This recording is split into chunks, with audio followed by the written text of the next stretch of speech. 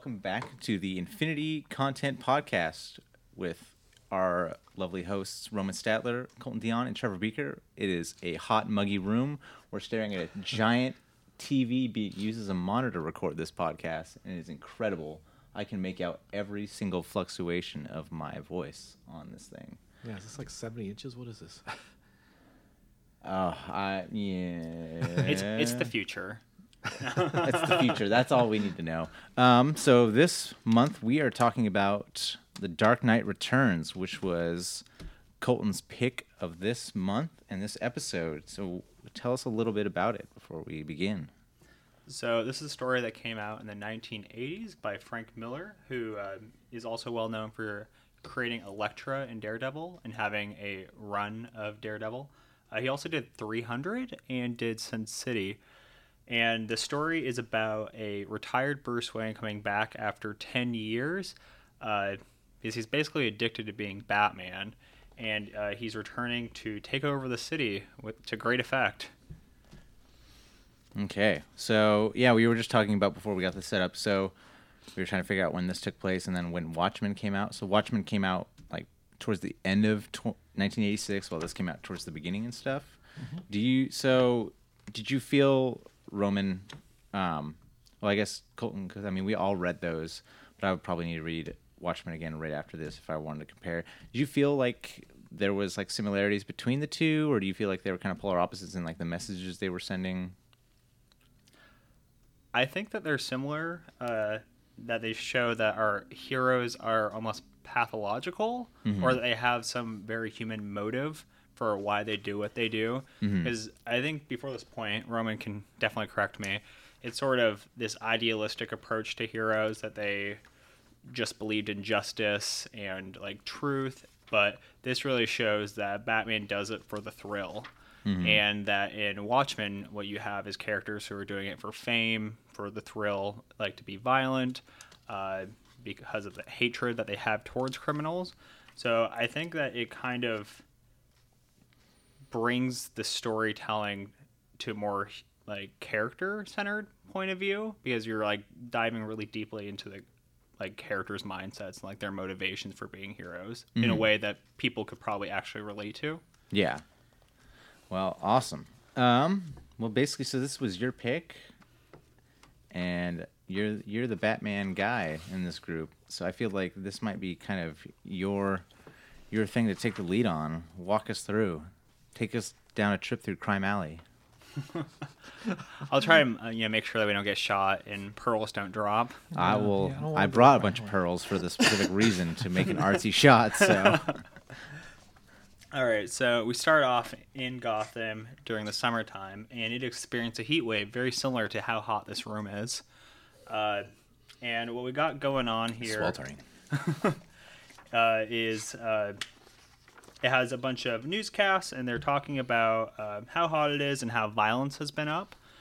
And we go to a conversation between Jim Gordon and Bruce Wayne. And in this conversation, it establishes that Batman hasn't been active for about 10 years, and that Jim Gordon knows that Bruce Wayne is Batman. And they're kind of talking about getting older and about whether he misses it or not. Mm-hmm. So after they're done drinking and smoking like, men do, Batman is walking down the street, and all of a sudden these gangsters with Cyclops glasses come up, and they are threatening to stab him. And I don't think actually get to see what really happens to them, but we can assume that they probably lost to Batman. Well, it sounded like they said that they decided not to go for trying to mug Batman or Bruce Wayne because he looked way too into it. He was getting excited about it, and they're twirling his mustache. Yeah, he was getting real, real turned on by the act of two dudes trying to stab him. Maybe they were just like they could smell that scotch and the cigars on him from his hangout with Jim. They're like, this man, it's too much. Well, Roman, I don't know if you knew. Was there ever a time or around this time that Jim Gordon knew that Bruce Wayne was Batman? Or was it just like, this is just completely self-implying? Not that I remember. I was trying to remember when Frank Miller did Year One. If that was before this or after this, because I mean, well, at that point, I don't think Gordon knew. This might have been the first time that they actually hinted that he knew in this supposedly alternate future. This was curious that when I started this yesterday, reading this and thinking that this Bruce Wayne kind of reminds me, in some respects, of the comedian in Watchmen. Oh, yeah. And, Yeah. I mean, they came out so close together. He's got that mustache. Yeah, and even someone kind Not of his lust for violence. yeah, his lust for violence. Like, oh, it even looks a little like him with Yeah, the mustache. his mustache, the haircut kind of looks like it. You know, not as like he's got a little bit more gray in this hair, like compared to the comedian's like lightly salted hair. Something that kind of stood out for me just right off the bat was how interesting the panels were set up through this and the dialogue, where there's just a lot of white space in a lot of this for the talking and the dialogue, and then there's a lot of dialogue that takes place. It's a lot of internal dialogue, but how it takes place outside of the panels with around that white space, and there's no like text box or anything for it. It's just there.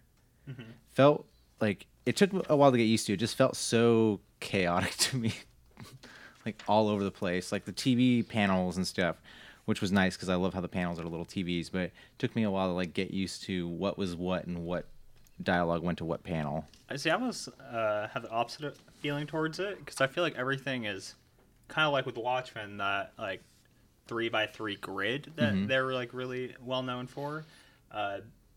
Everything seems very like rigid, and that like they maximize the amount that you could put per page. Like I feel like reading this is almost like reading like every page is almost like 2 comic book pages because of the amount of dialogue and story per page. It definitely felt like a longer read compared to like most things. Like for something that size, they really fit it in as much as they could. But sorry, continue on. All right, so it's still way too damn hot outside, And right now, and, like right now, and everybody's not really enjoying it. So we get a transition over to Arkham Home, which I'm assuming is Arkham Asylum that became more of a home for the emotionally troubled. And what we do is we see Joker, who he has really well-defined cheekbones by this artist, but he is not saying anything. And I think they say either here or very soon they talk about how he hasn't done anything since Batman's left. yeah, I can't remember if they said it was like comatose or catatonic, like his like state of mind or something. He's just been a vegetable basically. Yeah, catatonia. Yeah. But then we get to the next room over, and we find out that Harvey Dent, i.e. Two-Face, has just gotten facial reconstruction, and that they're talking about releasing him for being good. And James Gordon does absolutely not believe that Harvey Dent could be reformed. And we have they take off his Hush-like wrappings from his face, and he's beautiful, and he sheds a tear. And then we go to news commentators who are discussing about Two-Face's crimes and his mode of operation. And throughout this entire comic, which is really interesting, is that everything seems to have an emphasis on how the news understands or like pushes specific narratives and the like discussion that they have on news. And Roman, in the mid 80s, is that when CNN and like the 24 hours news cycle came out? Yeah, well, leading up to that, almost. Yeah, but even then, there was still all the talk and worry about media bias and all that. Of course, you saw that even. I was watching. Got something the other night. Alfred Hitchcock Presents a rerun or something, and it was about, and that was in the 50s, and it was about they didn't call it that, but information culture basically, and all of us being glued to our screens instead of the real life, and it's like every decade that's in the news, huh? Is it just me, or does the new Harvey Dent like completely like face change? Just like I kept thinking he was Lex Luthor when I was like looking at these photos. just that signature bald head just Oh, yeah, made me once- assume it was Lex. And then he held up the coin. I was like, Two-Face. Okay. That's just my comment. That's it for me for the rest of the podcast. That did kind He of looks get me like at first. Lex I was like, yeah, Luthor. looks like Lex. And on the news, they have this Charles Chaplin-esque psychologist who's just all about how great they are at reforming the super criminals at Arkham Home. And he says that he's ready for release. Two-Face gives a great winning smile and shows off that he has a new coin that is not burnt on one side. So he's going to give everybody a fair chance, no matter how he flips. I want to get back to this Charlie Chaplin psychologist guy later on and circle back to him because the guy's a hypocrite. I'm just gonna say it now, and I'll talk about it a little bit later. Sorry, go ahead. We also find out in this that Bruce Wayne paid for the reconstruction of Two-Face's face, and that he's really hopeful about Harvey being able to be rehabilitated. We transition then to the nighttime at Wayne Manor, and Batman is having some flashbacks. Spoiler alert for anybody that doesn't know how Batman becomes Batman or how his parents die. We should know right now. now. We've seen it on the big screen like 20 times. So you're saying we just skip? Batman's parents die. Moving on. And he has a lot of feelings about it. He does have feelings about it. I guess you can't really move on from it because the next 4x2 panel of after that nightmare that he has of remembering is pretty cool. It has Batman wakes up from his little dream flashback, and he is seen in the back. Is he naked? I think he's naked. And Alfred is like, "Hey, you should get back to bed. This probably isn't that healthy for you to be staring at, your trophy room Naked. at your dead Robin's costume." Yeah. And then Batman's like, "Oh, okay." And he's also like, "Oh, my mustache is gone." So he nocturnally shaved or like sleep shaved. It's like instinctively, like it's just subconsciously, like it kind of is talking about him like the Batman is like an entity inside of him or like another personality that wants to get free. So it's like a persona that's he's not completely in control of. Like he's Did you ever watch Dexter? Yeah, I've seen a couple episodes of It reminds me of The Dark Passenger, how they describe it. That Dexter has this like evil, not evil, but this, I guess for Dexter it is evil because it's his serial killer, but his drive, he gives it a name and it has like its like own personality that's separate from him, that sort of like takes over and pushes him.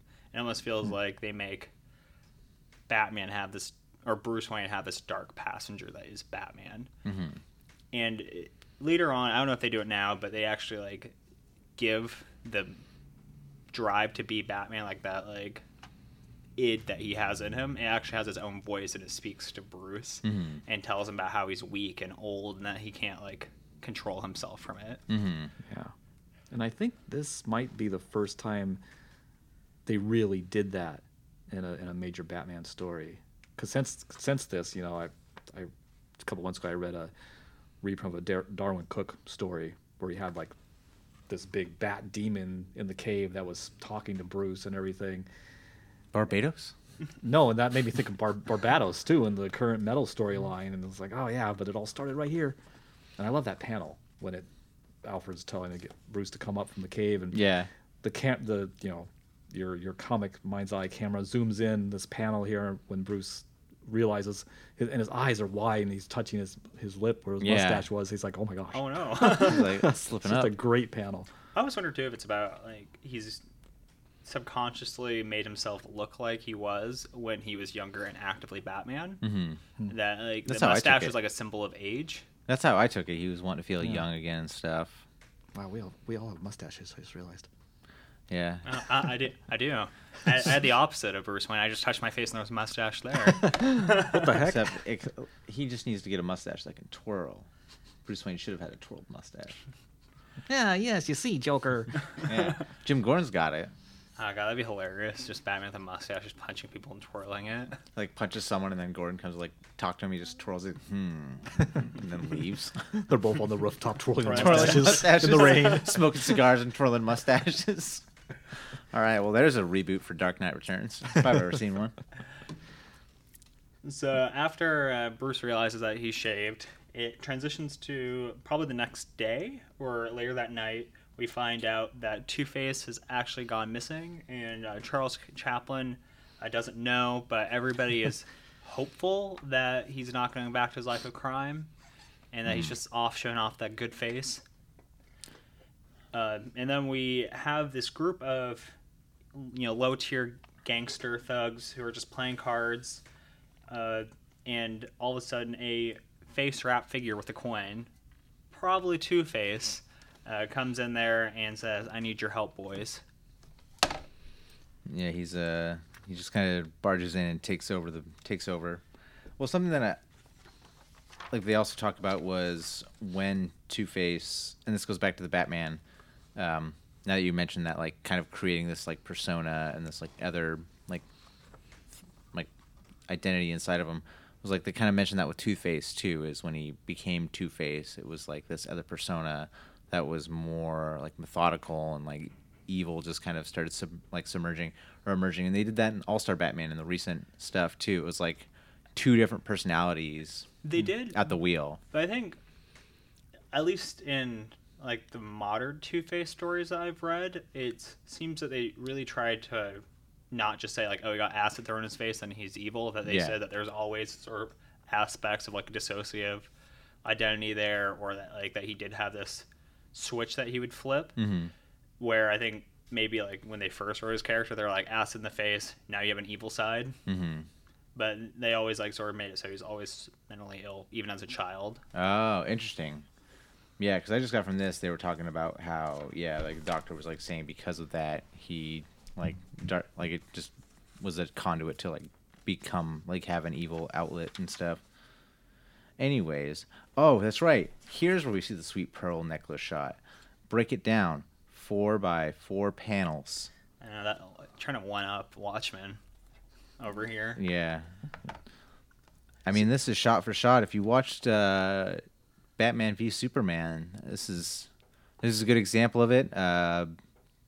Any other Batman movie they did from Christopher Nolan, good example of it. Well, I mean, how many Batman movies come out that they showed his parents die? Jeez, all of them? All of them? I can't remember. Did they do it in? Oh yeah, they did do it in the first one. Well, they didn't do it in the very first one with Adam West, but the ones after that, the mature ones. The mature one. Yeah. I don't even remember if they did it in Mask of the Phantasm, the animated one that came out in the 90s. I still want to watch that one. Oh, it's so good. At the time, that was before the other movies, and it was the best Batman movie. Was that like the 1990s animated Batman series Batman? Yeah. Yeah. I need to go back and rewatch all those. Yeah, those are so good. Oh, man. All the times Batman's parents died on screen. Let's see. God, so Dark Knight, The Man of Steel, go ahead. When his parents were shot by a mugger. Blah, blah, blah. Gotham. Super Friends. Year One. Arkham Asylum. Dawn of Justice. Justice League Unlimited. Good grief. Batman 1989, Brave and the Bold, Batman Begins, Dark Knight Returns.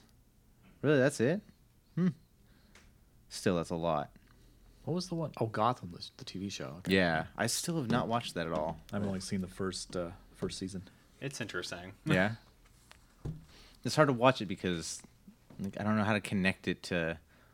It's its own thing. It's its own thing. It's its own thing. All right, so getting back to the story, I think it's actually really well drawn, and the art's really cool. Oh, yeah. We see the Waynes get killed. We see some pearls break, and there's no dialogue for most of it, which I think is really cool because it really puts the story back in that this is Bruce's flashback, Mm-hmm. and that he's remembering it as it happened.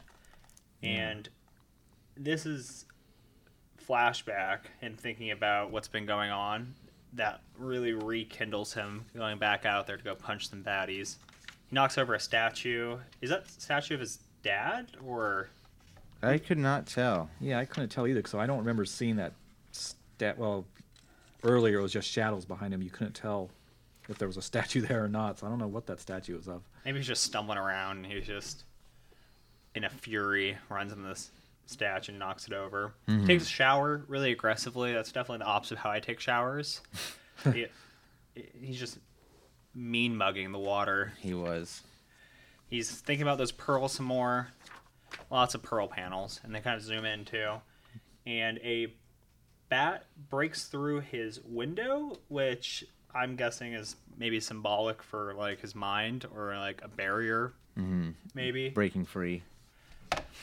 Like he's got Ariana Grande stuck in my head now. it's almost like the mansion itself is like Trying to stop him. Yeah, stopping him or keeping him in. So Yeah. like breaking free, but it's like the bat is like on the outside trying to get into Bruce, kind of thing, back into him, and it's more like less than getting out. It's trying to get like you said, rekindling him. It's trying to get the spirit of the bat back into him again. It would be almost interesting, maybe in like previous iterations, if that statue was his parents, like maybe it was like symbolic, like his parents or like somebody trying to stop him from like doing what he wants to do. But the bat, it flies in. Who knows what happens to it? Maybe they got like a broom and like got it out, or it's just hanging in the house now. You never know. They never tell you what happens to all the bats that keep flying out of his windows in all these different issues. God, that is a beautiful sequence, because I think this also might be the first time that the bat came through his window that was drawn so monstrously, because you see this bat demon face later on, and in previous versions it was a pretty small bat. I mean, you kind of wonder. It's really cute. Yeah, before. I kind of wonder, how did this thing actually crash through this like looks like leaded glass window? It's so tiny. Yeah, they did a good job too of like how demonic its face was and stuff when they showed the first flashback of him falling in that well. Yeah. That one panel close up of it was just its mouth's ablaze of fire and its eyes are red. Yeah. Spooky. This isn't like a nice bat coming in there. No, it's not a fruit bat. I love how those the- cute little bats. The X Two of across these his panels face. too, the shadow on Bruce's face of Yeah. the window pane.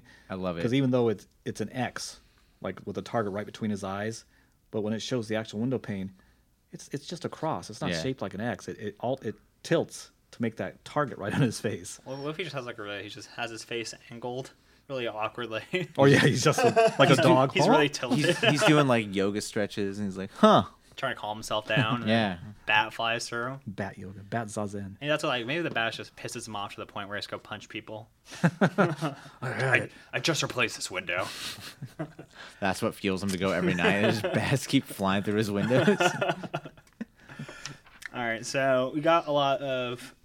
We get after the bat breaks through the window. A storm starts brewing. And it's hot. Some lightning's gonna start happening, and Something then, else is going to start happening. That's true. Something else is going to start striking. So we see some generic goons out in the city, and they keep getting punched a lot. There's some cool lightning art, and like all these like villains are being taken down by most likely Batman. And we get to a young girl named Carrie with her friend, who doesn't really matter for the rest of the story, at a arcade. And this is during the entire storm. And Carrie's friend, who obviously doesn't look that fun, is like, "Why are we out here? It's dangerous." And Carrie's like, "We're at an arcade. What could possibly go wrong?" Well, like they say, the arcade isn't like a place for people to go anymore. It's like it sounds like it's run down. But that's where like the goons like to hang out. Yeah, that's where the mutants hang out. The mutants. Did we even talk about like is this where they first started talking about the mutants, or they've kind of they were starting to talk about them throughout. Yeah, the I think they mentioned him on one of the broadcasts earlier. But basically, it's a street gang that looks like some of them filed their teeth down, and they must somehow grow their, because human teeth don't get that long. Yeah. Naturally filed or not. Yeah, they don't look right. I mean, but they're all wearing Cyclops like visors. Yeah, Maybe Cyclops they are visors. mutants. Real mutants. They're all Sewer mutants. people. God, I hadn't put that together with the visor. Oh, so yeah, They're all mutants. They are all mutants. inspired by They're all Cyclops. Marvel mutants.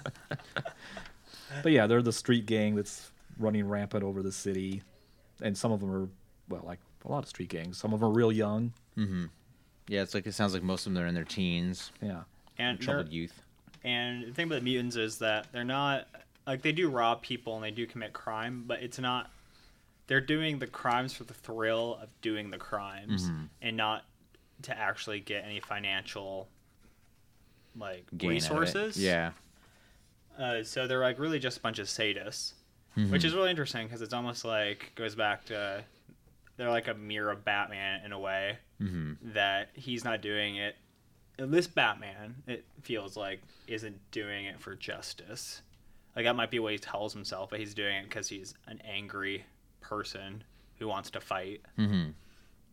So Carrie and friend are at the arcade, and then the power goes out all of a sudden, and then a bunch of mutants show up with their Cyclops visors, and they are going to stab and do all sorts of awful things to Carrie and friend, but one of them gets 4 batarangs in an arm, which that's really impressive.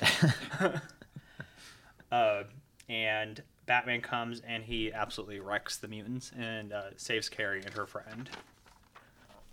You know, he throws one. Oh yeah. How's that work? Because I thought the power's out. No. It looks like he throws it like right when the power comes back on. Yeah, it must have been. Or maybe that guy was just already electrically charged. I don't know. He probably had some kind of... He had a remote set up so he could tap it with his foot or something and power come back on just so he can make it cool, dramatic. Yeah, he wanted to make an impression. Violent throw. Yeah, this Batman is violent. So he fries the mutants, and all of a sudden we get back to a bunch of news commentators, and they are talking about all of these people who had been saved by this mysterious bat figure, and they are all kind of coming to the consensus that Batman's back in action, but the reports aren't. They don't have a consensus quite yet, because a bunch of the people who were saved have different opinions or they report different details. So we go back, and the cops are chasing somebody, and all of a sudden, Batman comes and he jumps on top of the car of the person they're chasing. And I think that art in these panels is really cool. Like there is such strong motion and directionality captured in these panels. Like, I feel like you can just like, it's almost like watching like a movie where you can just like see how like he would jump and like how everything's moving. Yeah. Yeah. And it's so great too how you see how his cape has so many functions because he jumps on the hood of this car, and then the next panel it's kind of a side rear view, and you see how his cloak, he's used it to totally cover the windshield so these guys have no idea where they're going now. It's awesome. It obscures their view. Yeah. And I gotta say that one little panel when he jumps on the hood, that sound effect, the way they drew it, that's a nod to, pretty sure that's a nod to Marshall Rogers, who drew some of the Steve Englehart classic Batman stories in the 70s. The Wump? Like the Joker fish story. Oh, yeah. Okay. But that's the kind of sound, they do sound effects like that were incorporated into the feel and the motion, the action of the scene. Interesting. So the criminals that were driving the car that the police were chasing, that Batman jumped on top, they crash, and the cops get out, and then one of them is like, "Oh my God, you're Batman. I didn't think you were real." And Batman's, he's not one to take selfies or anything. He just says, "I'm gonna go beat up those guys." These for are you." mine. Yeah. These are my guys I get to beat up. I call dibs.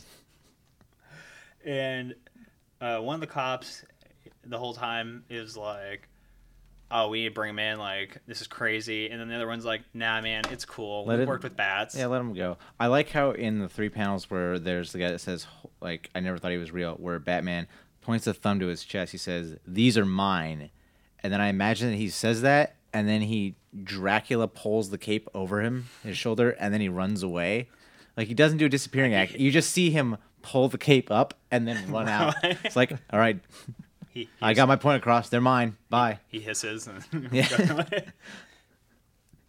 So he goes after him, and the cops are kind of, in tow. And Batman is just doing what he does, just beating people up.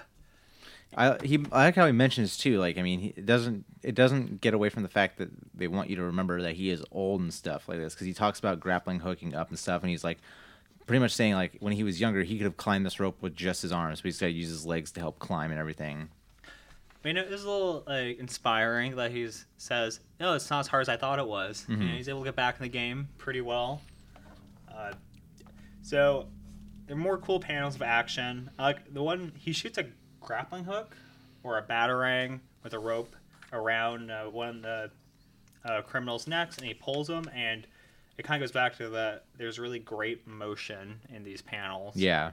That you can just kind of see everything happening between the panels. And Batman's on top of a guy who's beating him up, and one of the cops is trying to tell him, like, please stop, I'm going to arrest you. And another cop, Mister, please stop. The other cop is like, all right, goodbye, Batman. Thank you for your service. He's kind of also starstruck by him. It's like, Yeah. oh, I remember back in the day when I saw you. And Batman, doesn't care at all. He's just another badge to him. Yeah. And Batman finds on one of the goons a torn up coin, which is most likely Simple for Two-Face. Yeah, Two-Face token. And so he wants to obviously find Two-Face, and he wants to talk to Gordon about what's going on. So we flash forward to the next day, and we get this really pretty view of daytime Gotham scene. City. Like things are starting to look brighter now that the Dark Knight is back, kind of. Especially for the Joker. Yeah. Yeah, well, I was gonna say first guest star appearance is Lana Lang, who's a Superman character. Was she always a childhood friend of his growing up? Yep.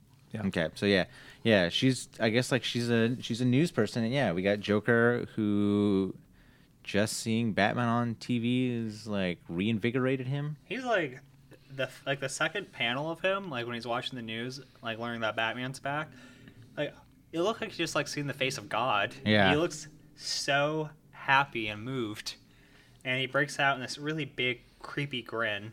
And he's like, Batman. Yeah, coming out of his Katoni. This is the first time in this story we've seen him actually smile. Yeah, and then he also says, darling. Yeah, that's why I was wondering, and as we found out before the podcast, which was written first, this or Watchmen. or Killing Joke. This made me think Oh. of Killing Joke, because I think that and this story, the first time that I know of, that we've seen kind of this other level to Batman and Joker's relationship, It's where they really he's got like kind of this feed and want each other. Yeah, he's like super infatuated by him. Yeah. They're like toxic relationship. Yep. Joker's ultimate puzzle and Batman's ultimate detective. Mm-hmm. Doesn't he look very William Dafoe? He does. I guess I wanted to say Spider-Man. Batman, So, I'll get you, Batman. So Joker is real happy about this. When we get more discussion on the news, that we have a pro-Batman argument and we have an anti-Batman.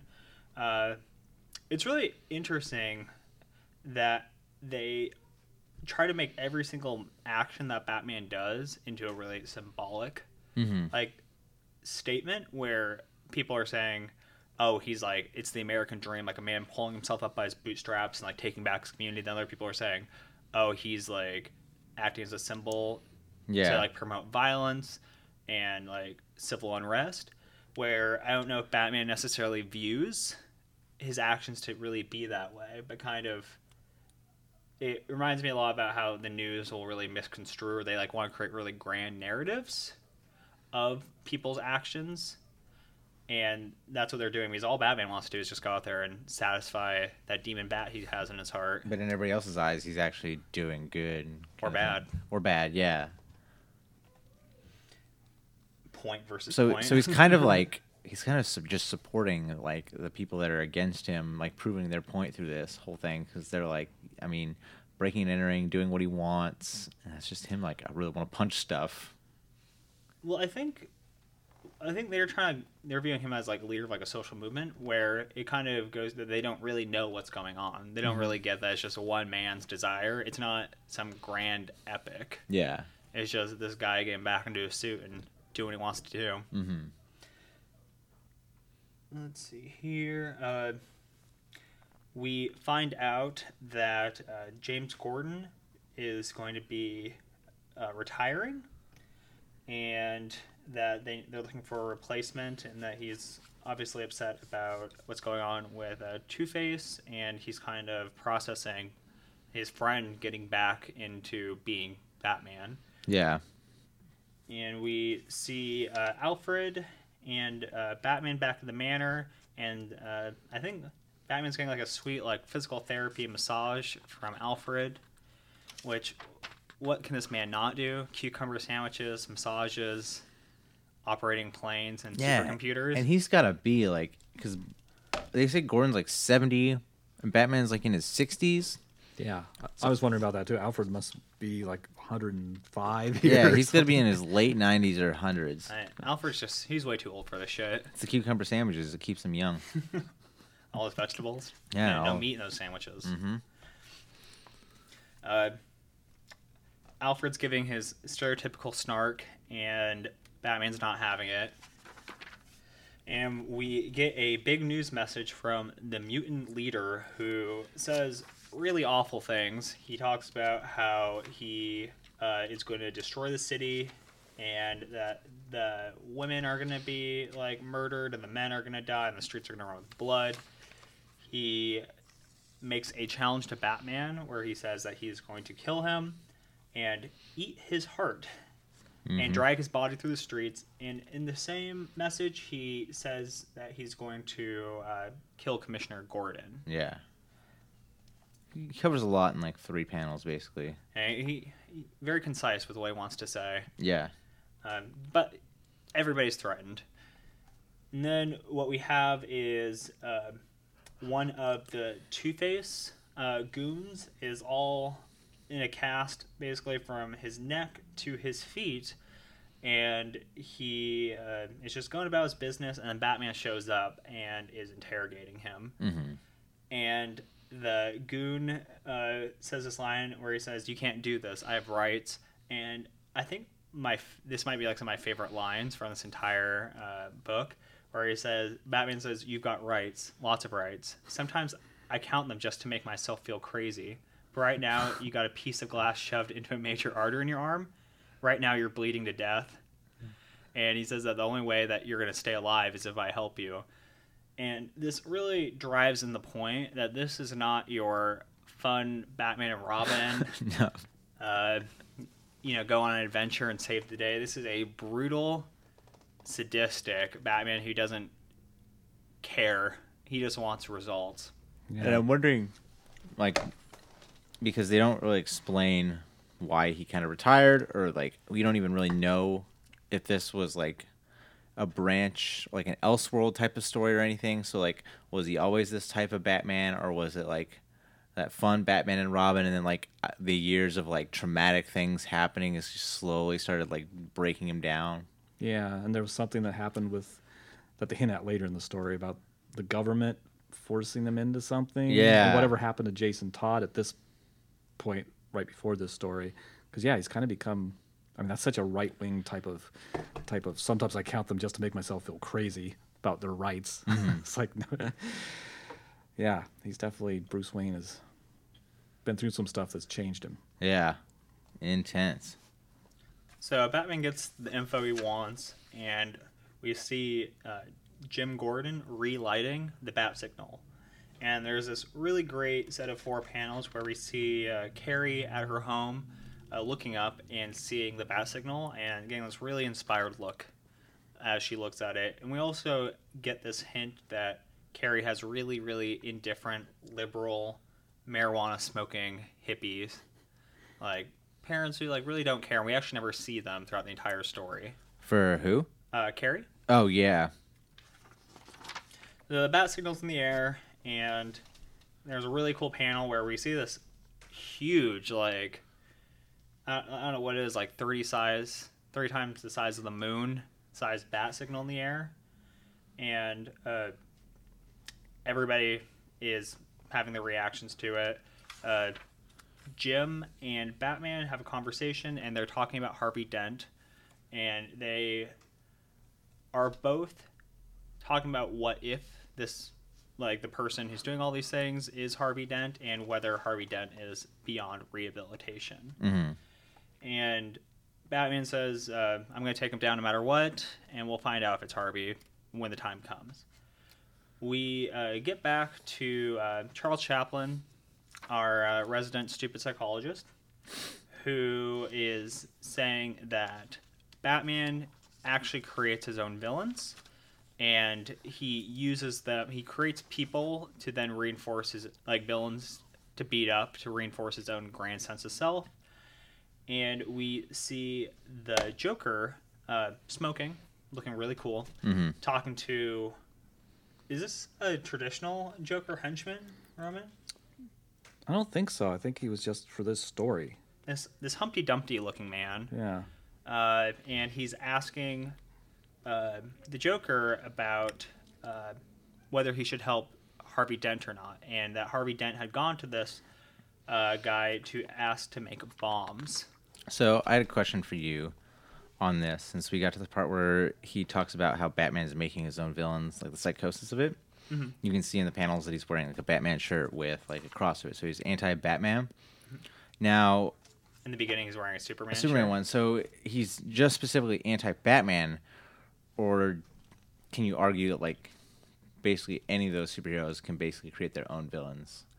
Because I don't know if Lex was like evil before Superman, but I mean, from a lot of the stuff that I knew from like Lex Luthor stuff, he's like driven, like he hates Superman because Superman is not Earth, and he's like better, and like he's just, yeah, he's like super against Superman. Like that's basically creating a villain right there, in a way. So like, do you think it's just specifically Batman for him? This guy is just like no Batman, but he'll take any other superhero. I think maybe yes, since he is a psychologist at Arkham, that he doesn't probably come in contact with ex or current supervillains of other heroes.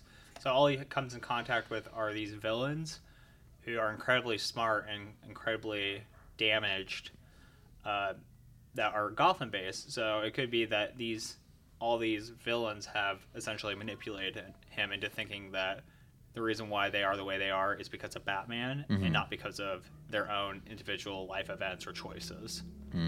Okay.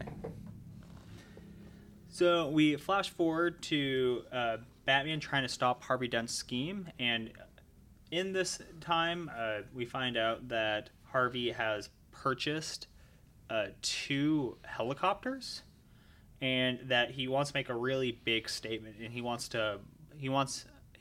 money so he doesn't blow up the Gotham Twin Towers, which I thought that this kind of reinforced that Gotham is New York.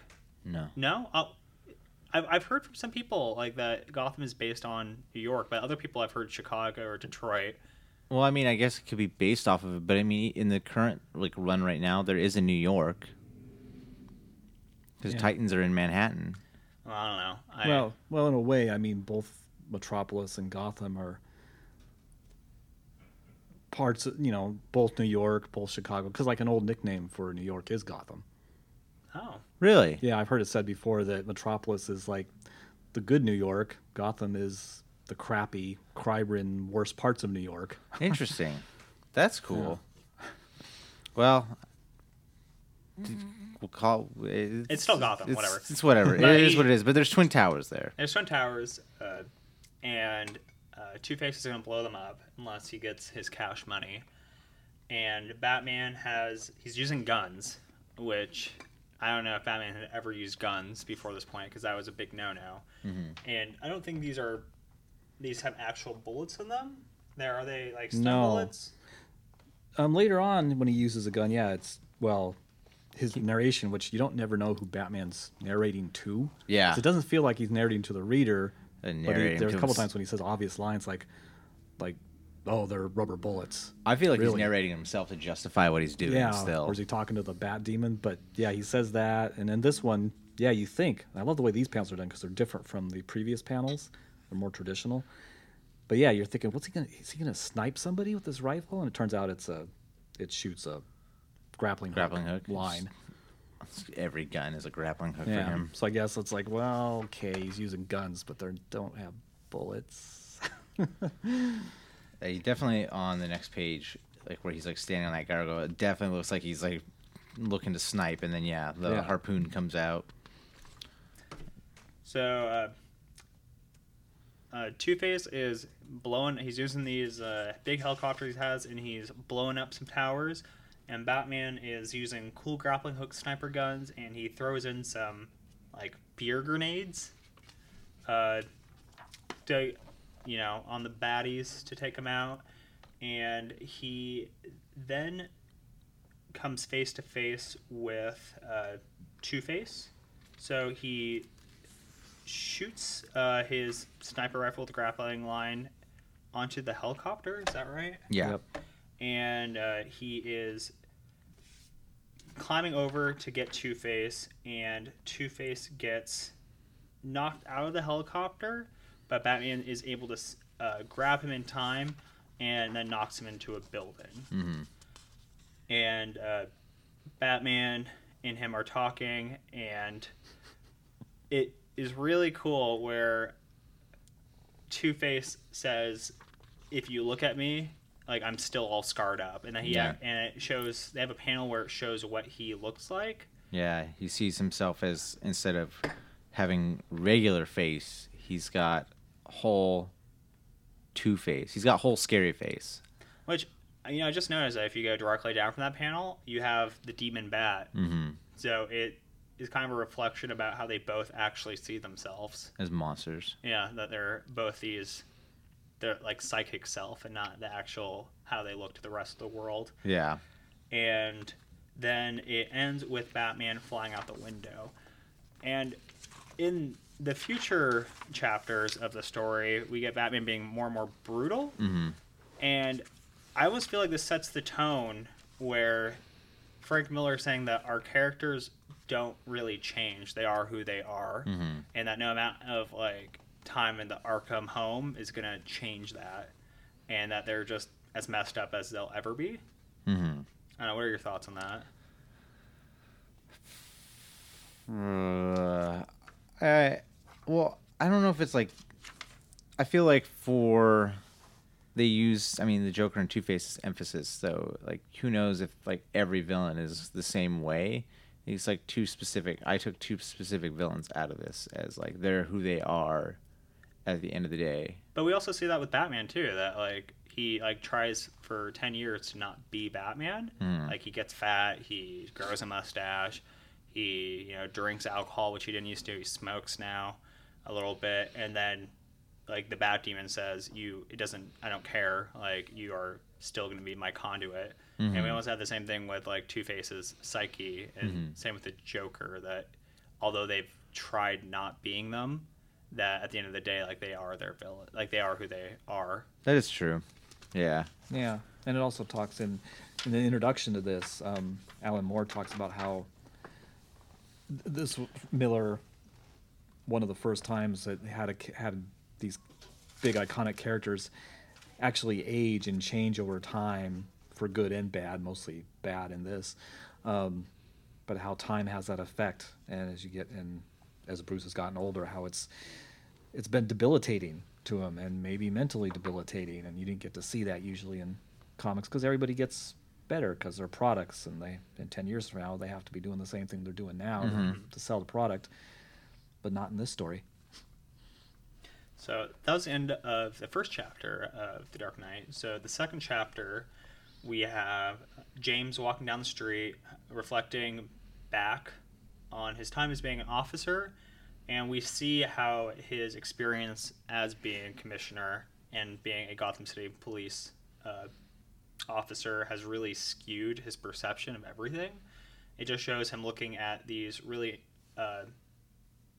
seemingly innocent sites like a building or an alleyway, and how he has all it does is bring up these awful crimes that he's had to deal with. And then we see a mutant come up behind him and wanting to mess him up, and he talks about how he thinks of his wife, and he shoots the mutant who is going to hurt him, and he doesn't have any regret. Defends himself. Yeah. We then go more people in the news processing the return of Batman, followed by the emergence of a new Robin. Is this the first female Robin there's ever been? Yeah. So we see Carrie with the great hair putting on a Robin suit, and she goes out and she jumps out the window. You know, where are her parents? I don't know. And she is going out into the streets because she's been so inspired by Batman. We then kind of get a recap about the threat that the mutant leader made, and we learn more about kind of about James Gordon and his perception, and how the mayor of Gotham has absolutely no opinion, or he isn't like trying to take a stance on Batman at all. Yeah, he just keeps repeating himself. He's still like thinking about it. He's still thinking about it. He's still pooling options. Just yeah, he's so neutral. And we then get a transition to Batman, who is saving a young child who's been taken captive by the mutant gang. And he ends up saving the child. One of the mutants dies in a crossfire, and there's some really great panels here. And let's see here. Oh, what were you gonna say, Roman? Oh, I was gonna say I was just laughing because it's this in this book. It's Batman's constantly like punching through coming through walls. Yeah. Like what's his name, Batty in Blade Runner, just to grab people and take them out. It just cracks me up how many times he does that in this. I was just thinking about the Kool-Aid Man. Batman is the Kool-Aid Man. What is scarier, the Kool-Aid Man or Batman busting through a wall? I'm Batman. Oh yeah. Oh yeah. Finishes the night. Oh yeah. I like how all these goons constantly just are so dumb that they keep shooting each other too, like taking each other out, because they happened earlier, and now this one just like, so get out of the way. The other one's like, huh? Just still shoots him anyways. You've got a batarang on your arm. I have to shoot you to get it off. must purge you of the batarang. So Batman saves the child. That was like a cool like holding the child moment. And then we get more Charles Chaplin talking about how he kind of doubles down and is like, hold on, before you go into that part, we're all pretty positive that ain't rubber bullets he's shooting in that big machine gun, right? Oh yeah, this machine gun he picks up from the mutants. Yeah, he definitely wastes some people, and they do not talk about it, which I think is funny because later in this book, he's going to talk about not crossing that line. Yeah, which I guess he's kind of already did. Talking to his own psyche, trying to convince himself hasn't gone over the line, but he has here. He definitely, and the guy he shoots is holding that child, and hopefully Batman's just such a good shot. Or maybe he locked out and didn't hit the kid. He's a pretty good shot for not using guns. Yeah. Yeah. They're sleeping bullets. They help him sleep. So Charles Chaplin doubles down and says that it's Batman's fault that Harvey Dent relapsed, and that if Batman wasn't around, then that wouldn't happen. We get more of Carrie running around doing her... Trying to be Robin. Yeah, what's it called when people jump around building? Parkour? Yeah, she's doing her hardcore parkour, jumping around.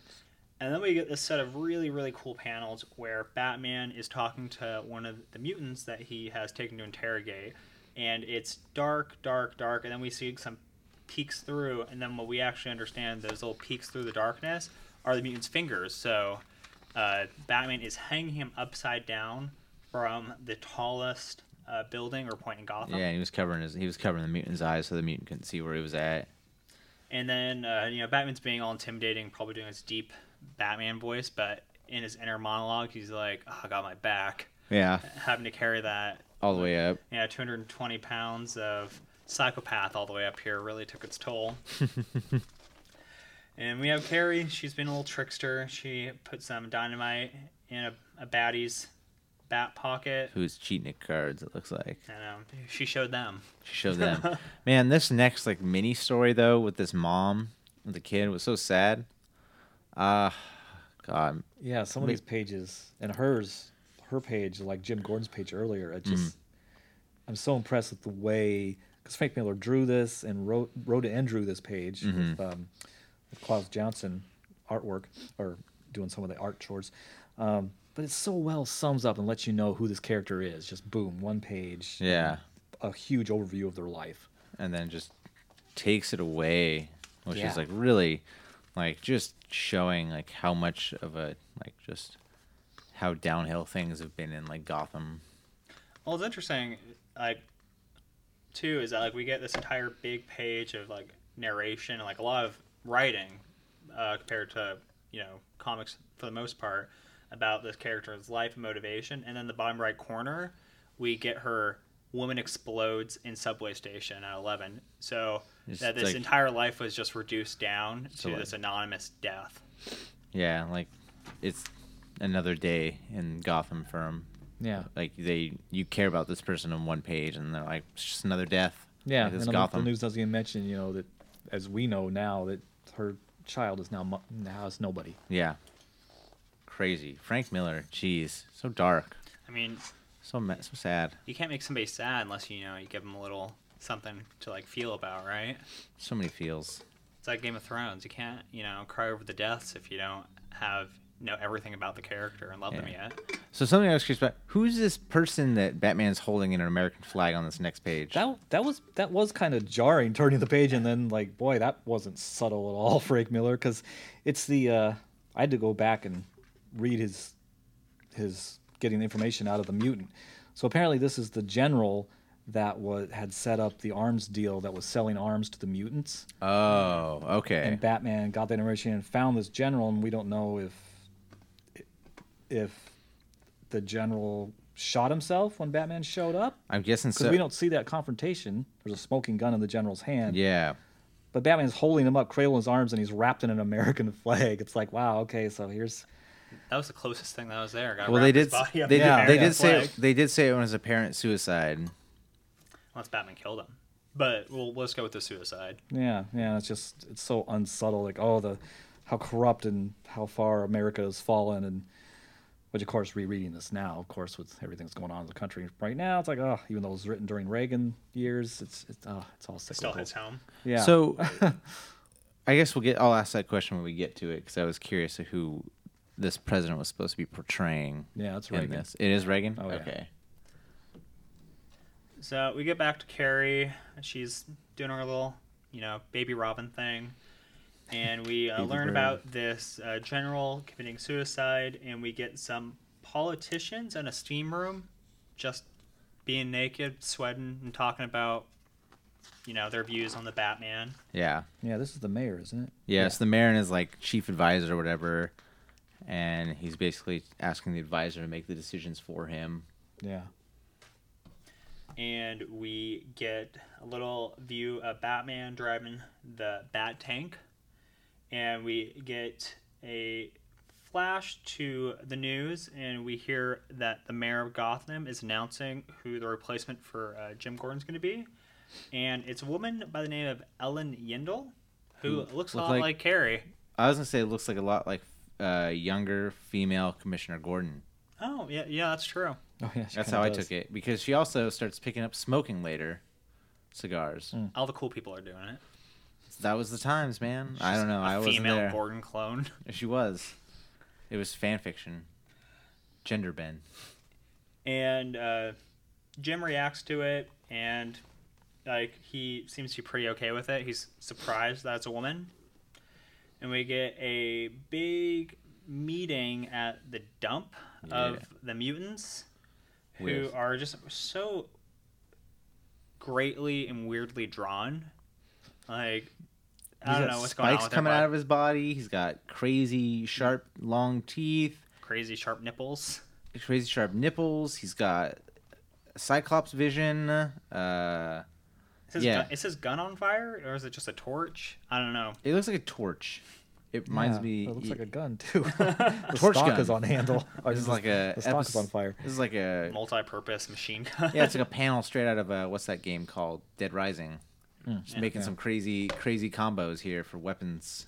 Yeah, I love the art for the torch though, like the flame around it and like the heat wave. That looked really cool for me. Yeah, yeah. Miller was really he had something going on here with the mutants' nipples on the men. He doesn't do that with the women.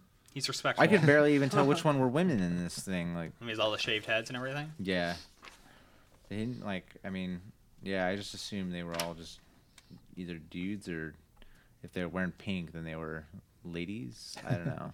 Just trying to get my head in the current mindset of the time. Like, how to identify? They're all mutants. They're all mutants. So Muties. Batman drives up in the Bat Tank, which is, I think, the largest version of the Batmobile I've seen. It's my favorite Bat Tank, and I think next page shows why. So Batman is just blowing up mutants, but he's not killing them. Rubber ballistics. Yeah, rubber bullets. Rubber ballistics that You know. make giant explosions. It's just light, We'll flash grenades. He's just at firing mortars at him. fireworks. Fireworks mortars. He 4th of July sale. He's stocked up. Gotham's got a great deal. So he is firing away, and the leader of the mutants is, challenging Batman's masculinity, essentially. Yeah, but look at that tank, though. That tank isn't just a tank. It's like a tank with a moving head. It's like Yeah, with a looming neck. down at him. Yeah, it's like looking down. It's like a bird. So the mutant leader just says, get out here, show me how macho you are. Like, let's 1v1. And Batman, he's completely safe in his tank, and against, better judgment, he pops out of that tank and gets in a brutal fist fight with the mutant leader. And the mutant leader is incredibly strong, and Batman is really Old. Yeah, he's old, and he's noticing he's old, but he also has a lot of respect for his opponent. Like, maybe not as like a person, but like how good he is at fighting. Yeah. And he, like, the mutant leader, like, takes like a bite out of like Batman's like shoulder and neck area, and he is like punches in the mouth, and Batman's about to go down. He gets his arm broken too, it looks like. He starts going blurry, like he's like starting to fade out of consciousness. It looks like his arm gets broken or dislocated or something. And all of a sudden our favorite new little Robin shows up with a crowbar or some sort of blunt metal object. Looks like a crowbar. A little throwback to Jason Todd, maybe. Ooh. Now it's being used for justice. Except that hadn't happened yet when this was written. Really? So Yeah, when this was written, Jason Todd was Robin, but Wow, that was a he hadn't loud been rev engine out there. he hadn't been killed. isn't he killed in this though? They talk about ever since Jason died, and they have his. Did they see? I don't think they said he died though. But They just imply. Well, they do have his I feel like it's incredibly implied that he's dead. Yeah, it's implied something happened to him, and he does have his costume, so maybe that had happened. I feel like that happened in the 70s. I went back and reread that story, and it looked like it was happened before. in the 80s because I that- remember when they had the 1-800 or 1-900 number you could vote. call. I know I was in high school when that happened, and so that had to be Boys. in the mid 80s. Are you on the Boys, internet? We're gonna use the internet. Yeah. So yeah, maybe he had been beaten to death by then. No, he died after this, 1988.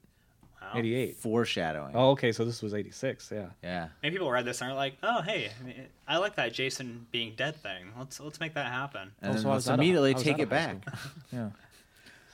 So Carrie saves Batman. She flattens the mutant leader's nose. She Yeah. absolutely juices it, and Batman throws some goo gadget on the mutant's face, and he and Carrie escape into the Bat Tank.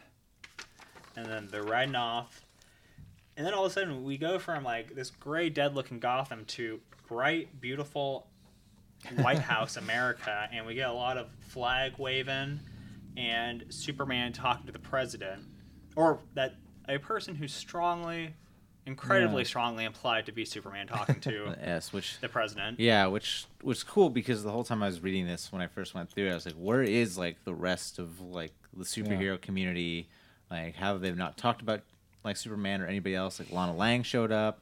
Oh, we'll find out. And then you find, and then you see the S. I'm like, okay, so Superman is around. They are here.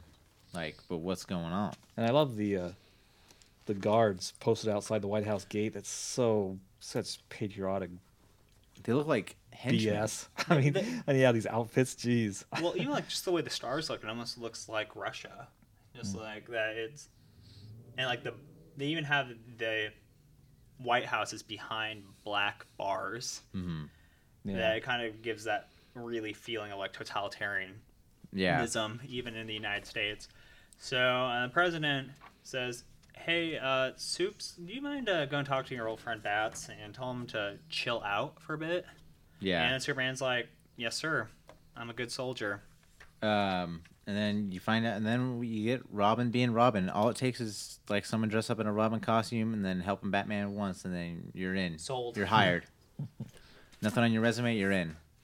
So Batman gets recuperated. We see. We find out like things are still getting worse and bad. Like some guy goes to like a adult theater and shoots some people. Now, there's a lot of people who are pretty ill being influenced by Batman, which is almost proving like the negative That Chaplin's making. Nagy Chaplin. Nagy Chaplin. And then we get the mayor here, who decides it's a good idea to go make like a truce with the mutants, and I think it's a good idea to go put him behind a closed door. This dude, and that went as well as you would have thought it went. He's dead. The mayor's dead. Super dead. God, I lost my page. And then also in this, Carrie, she becomes Robin, and Batman trains her a little bit, and he sends her out in the field to manipulate the mutants, Oh yeah, that was cool. and tells them, "Hey, they speak their weird mutant language, which is a lot of like food references and incorrect English." Yeah. And tells them, "Hey, everybody, if you're a really cool, good mutant, you know that there's this mega chill hangout at X location." And she goes around and she tells that to a bunch of them. So something I love this one page like big or not, it's like a half page panel of Gotham City, of like this big massive building. Are these supposed to be the Twin Towers? Like they're definitely not towers because they're like one of them looks like a city built on like a very pointy mountain. But is that supposed to be the bat signal built into it, or is that supposed to be the bat signal like shooting at it? I think it's being shined on. Yeah, that's what I thought. Oh, because the panel below it, you see the signal Oh, yeah, shining that's up true. somewhere. That is true. I was just struck with look at how many gargoyles are on these Yeah. buildings. Oh, those are Jeez. gargoyles. Yeah. Okay. And there's a gargoyle initiative. Now there must be every building needs 3 gargoyles for Batman. Every floor must have a gargoyle. I almost wonder if this there's this big panel, these 2 giant buildings, all in black with the bat signal on it. Mm-hmm. It almost makes it feel like that there's trying to say here that this is Batman City, that like he's back and that this is him. So he's talking with It Jim. also looks like a shark's nose coming up, rising up out of the city. Oh yeah. Oh, jeez, it does. Rawr. Hello. I'll never not see that now. I ruined it. So Batman and Jim are talking, and Jim's like, "Hey, how about you not do what your plan is?" And Batman's like, "Nah, I need to like humiliate them. I need to like utterly defeat their leader, not because I need to prove how masculine and tough I am, but Yeah. because that's the only way that the situation can be resolved." And Jim's like, "Okay." So yeah, sure, go for it. All right. And what happens is Jim goes along with the plan, and he helps get the mutant leader out of the jail, and through a sort of Shawshank Redemption-esque sewer line, and he and Batman tumble into the area where Carrie was sending everybody, and they do what all men do. They mud wrestle in front of a bunch of cheering fans. To like prove a point, like Yeah. you got to have witnesses. And we see Batman back on his game in this fight, because before he was just really heated and was just punching, and then he got rocked. And this is Batman he even used his term that this is his operating room. Yeah, And that was one of my favorite lines from this. Is like, you don't get it. This isn't a mud hole. This is an operating table. And then just cracks his arm. He's like, I'm the surgeon. And he's using very technical moves. So he is hitting the mutant leader in specific points to numb and make like his arm immovable. Mm-hmm. And he is being a lot more thoughtful than he was in his first fight. and he defeats the mutant leader in front of all of the fans. Destroys him. Yeah. And all of a sudden, the young men now need, a violent father figure to look up to. A new so alpha. they become the Sons of Batman, or a lot of them start to, and they're painting blue bats on their faces I love it. and becoming a little fascist. Charles Chaplin, not enjoying it. News commentators and like normal citizens all have their different opinions on what's going on. And the next part is this when James has his last day in the office, Yep. Yeah, it is. and he says that, wow, this is pretty easy to give up. Like, this was definitely a stressful job. And then Batman's just like, nah, I ain't giving it up. For He is him. like gleeful. Like that bottom right page. Like, yeah, he loves it. he looks exactly like the Joker does. Like when he's like reactivated, Yeah. and he's like completely villain. Like He looks like he lost like 10 years. He looks like he got 10 years back of his life. He looks young again. Looks great. he's fueled by punching. It gives him time back, youth. Every punch is more to his like vitality. The Curious Life of Bruce Wayne. The Curious Fist of Bruce Wayne. So that was the end of book 2. So now we're on book 3. And it just, I don't even know how to describe this next part. Like, Bruce's babushka disguise, and he's fighting a pro-nudity Nazi who has swastika. BDSM, Nazi. Nude Nazi. Yeah, who maybe, I don't even want to get into it, might be transgendered? Oh, I never even thought about that. That makes sense. Because somebody, I mean, her name is Bruno, and somebody makes, the clerk of the store makes, who obviously is familiar with this person, says something about, nice work too, can barely see the stretch marks.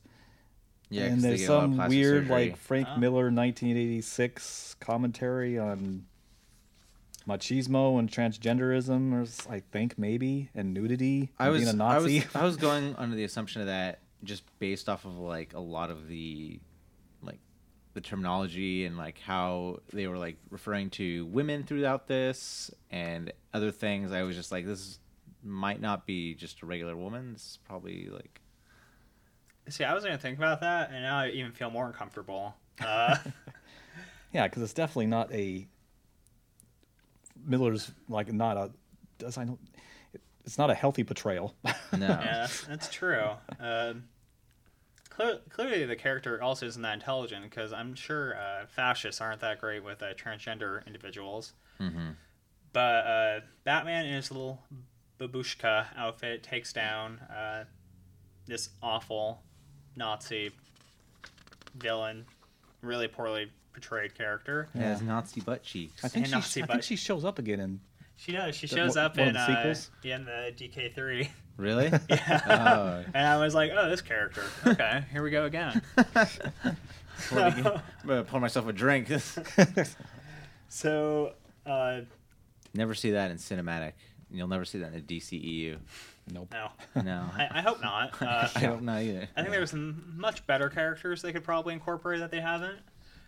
So we have I also noticed in this book too, there's a lot more color. I don't know if there was like some sort of jump up in budget, or there's a change in like the art direction. I wasn't really thinking of that. I was kind of taking it more of like it is the end of like the beginning for like the return of Batman.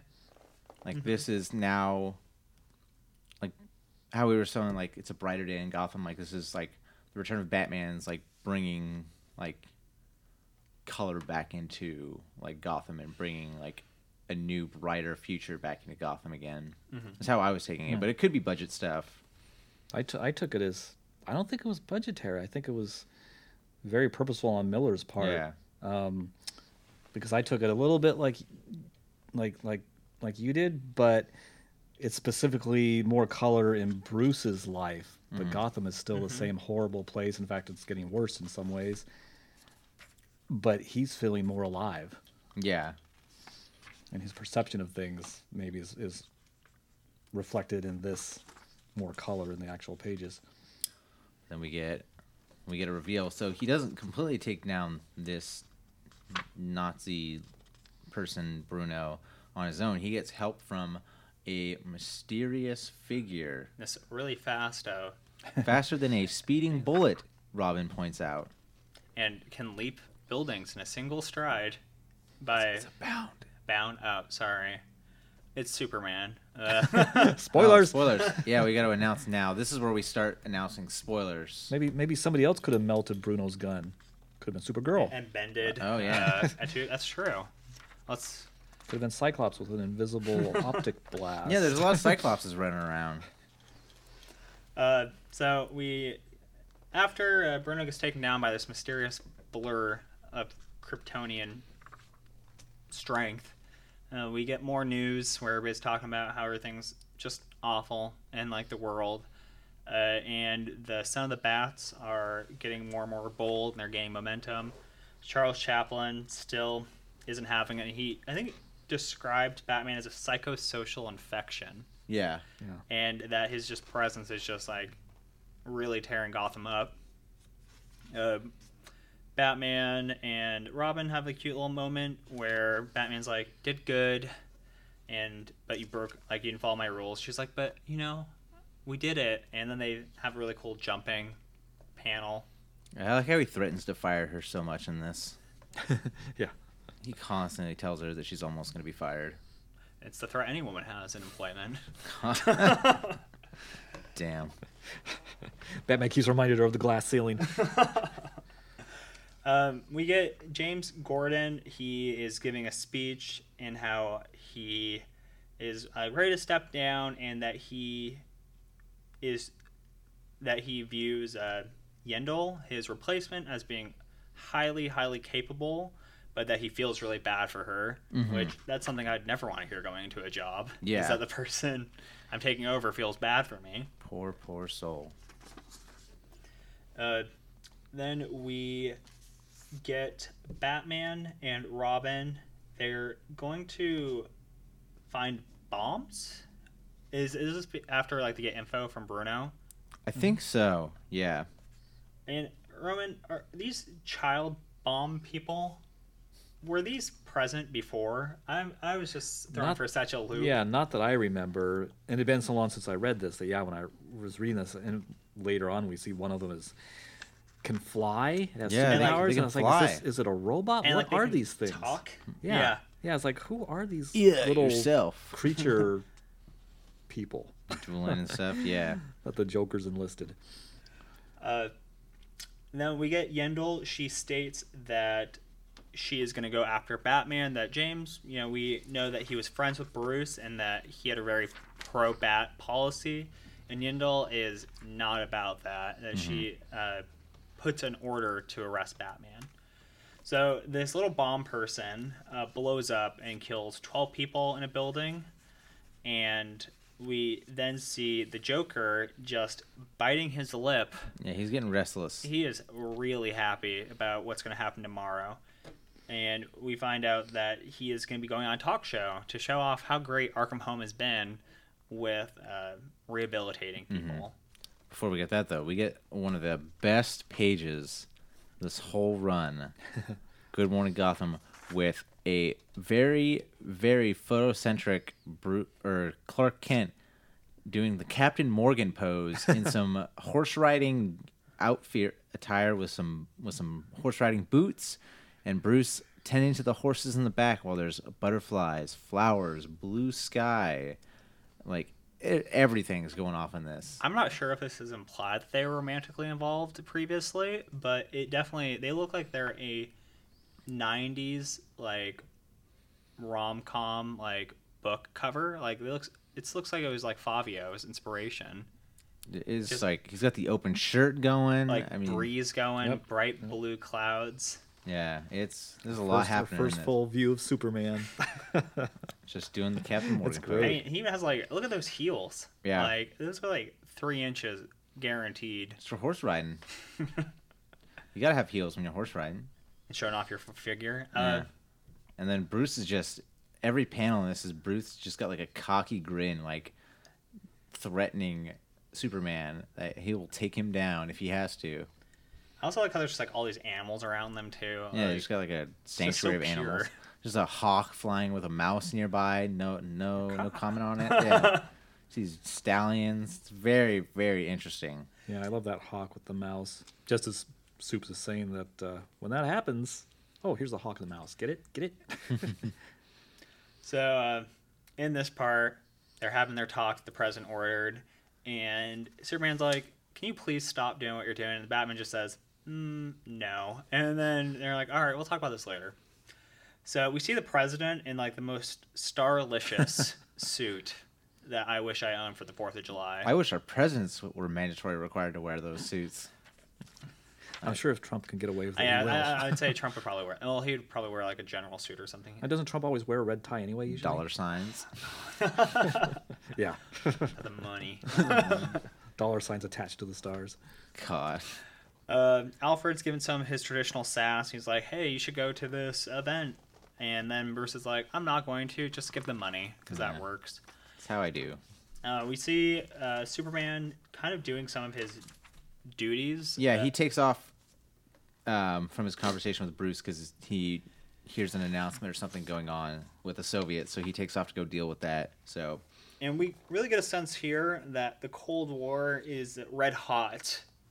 It's not it's not these discussions of diplomacy. There's actually active engagement across both sides. and you find out that you don't know about it because they've been kind of keeping it under wraps and having Superman deal with it. Yeah. So it kind of secretly. explains where he's been and what he's been doing. He's just been a government like weapon basically. Yeah, and he may have just killed those Soviet pilots. I mean, he just like flies through their Yeah. plane, and For maybe America. maybe they ejected. Who knows? Yeah. I think he might have killed him. Yeah, yeah. He didn't kill them. The flames and the fall killed them. Come on. If they had been good enough, they could have ejected and saved themselves. Yeah. Should have seen it coming. Yeah. So we go back to Arkham Home, and Joker's smoking his cigarettes and getting all ready. dolled up. He brings his own makeup accessories, as you do, locally sourced, Guy's own organic. lipstick. Yeah. Uh, Maybe it's Maybelline. Maybe it's Joker lean. Maybe it's Joker lean. And Yindel is getting everybody armed to the teeth to take out the Batman. So, are Robin and Batman outside of like the studio where Joker's having his interview? Yeah, they're in the They are, Okay. but I didn't realize it until like they burst into the building. Yeah. Okay, so the Yindel and the police know that Batman, zeroed in on the Joker, and so they understand that he is probably going to go to that studio where Joker's doing his big TV debut, and so they kind of set a trap almost, and Batman, fights them, and he wins as Batman does, and there is released one of these little children bomb things. It's just so weird. These little They fly too. goddamn milk baby. Like, what does that mean? Well, he's making fun of the guy that made him. Yeah, I think it means a That guy. big, soft, round, pudgy. Yeah, because they even say he smells like milk-faced milk guy. too later. Oh yeah, that guy's got some kind of milk thing going on. Though I still Milkman. want to know what Milk. the heck is Milkman, this this boy, this whatever he is. Like he a can raggedy. fly. It's like a Raggedy Andy. I mean, I don't blame him. If I was created just to solely be a bomb, I'd probably not be that happy at my creator too, and probably say some vile things before I go do my job. Yeah. Yeah, well, that's true. So, Joker comes out, and he is wearing Cool entrance. I know, he's like quite dapper, and he does also like a Batman cape flip with the Yeah. curtain. And he's pretty jacked looking too. He is. I don't Yeah. know. Being catatonic, you would think that he would have had some muscles like decrease in their volume, Yeah, but atrophy. Atrophy. Yeah. Yeah. No, he's got some broad shoulders, big arms, strong chin. they feed him well in Gotham. They didn't well fed. And so he gets out there, everybody isn't smiling, which Joker, he loves a good laugh, a hearty chuckle, and Yeah. a wide grin. Batman's punching some cops and some smoke, and Carrie's doing some computer stuff. And Charles Chaplin is out there, with Joker, trying to be his PR person, and the Joker is smoking his cigarettes and tells everybody that he's going to kill them all. And Charles Chaplin's like, no, he's just joking, he's just breaking the tension because that's threatening everybody's lives is how you do it. And Joker then leans over and gives the host a big fat kiss. Is she supposed to be, what's her name? The really old report, Barbara Walters? Is that why she's saying sexual? I wasn't sure if it was Barbara Walters or maybe at the time there was I've been trying to remember her name. Joan. She's a little Joan Rivers like, who she used to host Saturday Night Live, or not? The Tonight Show. I mean, but yeah, with the accent, I was like, but that sounds like Zsa Zsa Gabor. So maybe it's a combination of all three. So they're talking about Batman and what his motivations are, and the knockoff psychoanalyst says that it has to be sexual because that's what everybody thought in psychology. Yep. And then Joker, takes his time and he's like, it is sexual, and then plants a big fat kiss on the hostess, and then we find out that it's his lipstick that he used was laced with Joker venom. Signature Joker venom. And the little cute child suicide bomb flies in. Starts spraying gas. And exhales some of that Joker gas. And everybody in the entire studio gets Joker-fied. I like how he flies out. Joker's riding on him like a seat. Yeah. And you know what? He's not smiling. No, he's not. He's not No, happy. he's not. Actually, he's kind of frowny.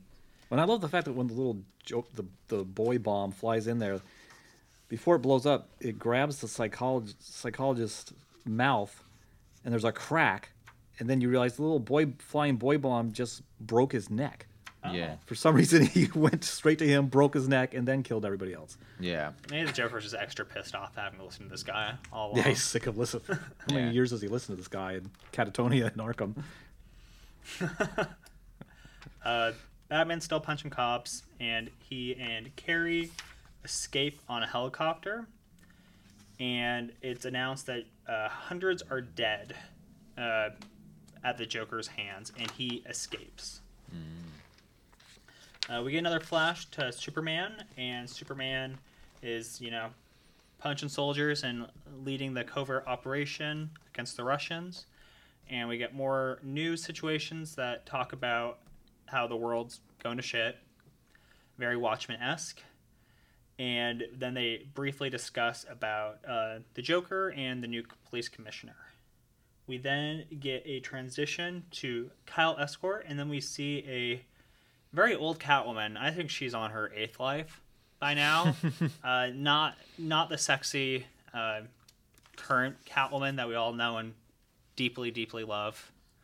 And Joker leans over and he plants that famous kiss on her and tells her that he needs to know where a specific escort is who's meeting with a congressperson.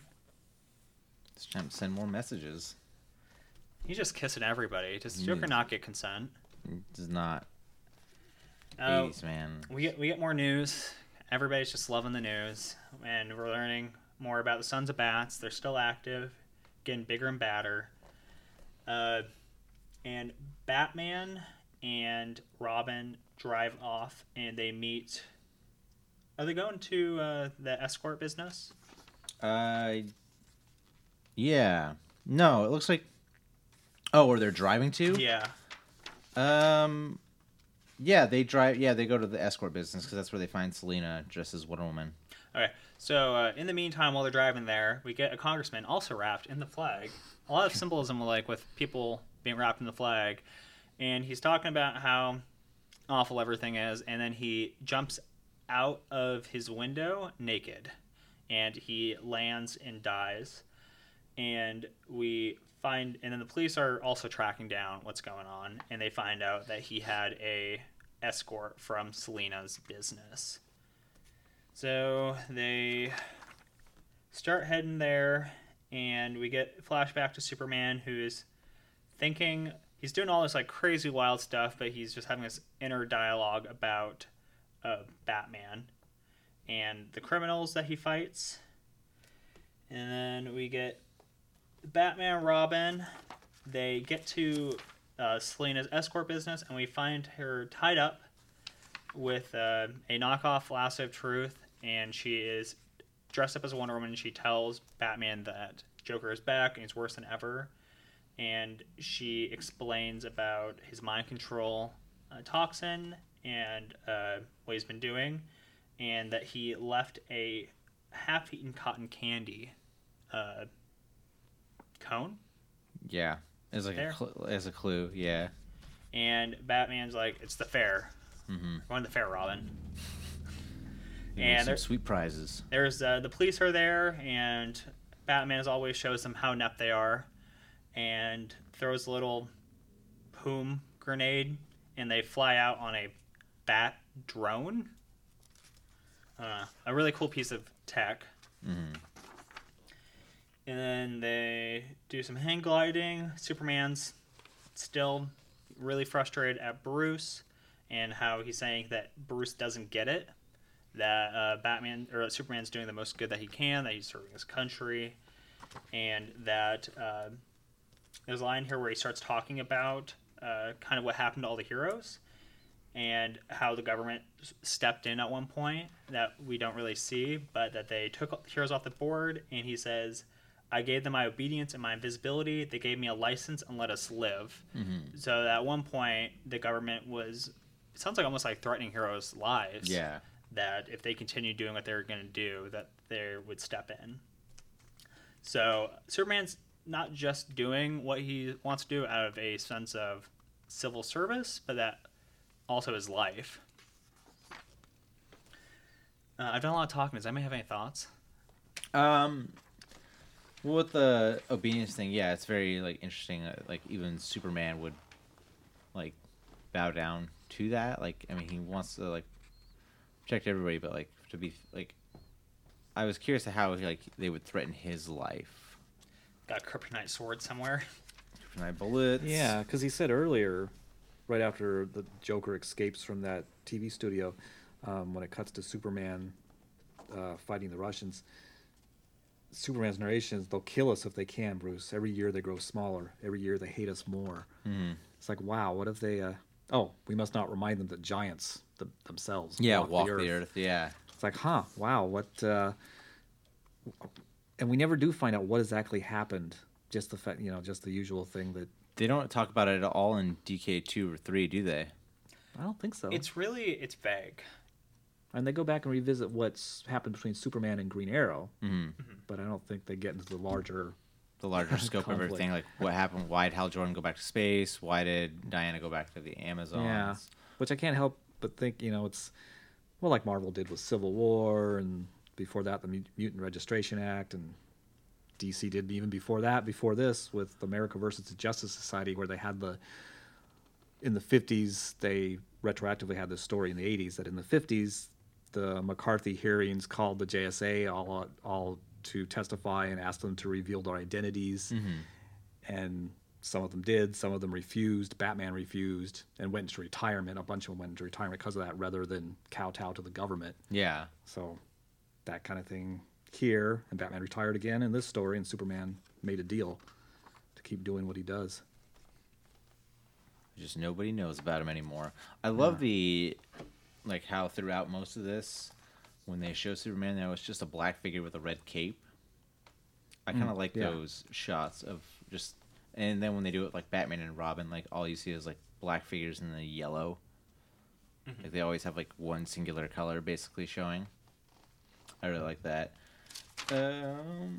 So yeah, we got Joker at the carnival giving out some free cotton candy. That's really nice of him. Yeah, no, it kind of goes back to that never accept free like food from strangers. There's no such thing as a free lunch. I like how the little boy bum is sitting on top of the cotton candy just stand, watching. just Looking with his really arms grumpy. crossed. Yeah, stupid kids. He is not happy. I mean, if you were gonna immediately die at some point, you probably wouldn't be happy either. But they got like superpowers because the next page they've got like a bunch of them and they can fly. What is this? Like, what are these things? They're convenient plot devices. Yeah, just- Well, plot boys. Yeah, crazy Frank Miller, little plot devices, because I don't think they're ever explained in the sequels either. No. And we get some more Joker lip biting action when Batman shows up. He's Yeah. just super Oh my excited. god! Wow, More he is darling. lip biting. Yeah. Yeah. Erotic. So we got a face-off between Joker and Batman and Robin.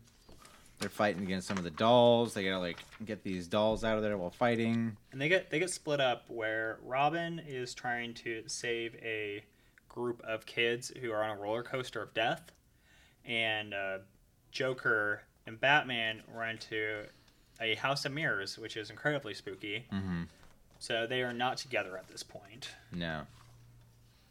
And then you get Joker gets batarang to the eye. Pretty intense. Pretty cool. And then it leads them to basically, yeah, this is where they end up in Joker versus Batman in the Tunnel of Love.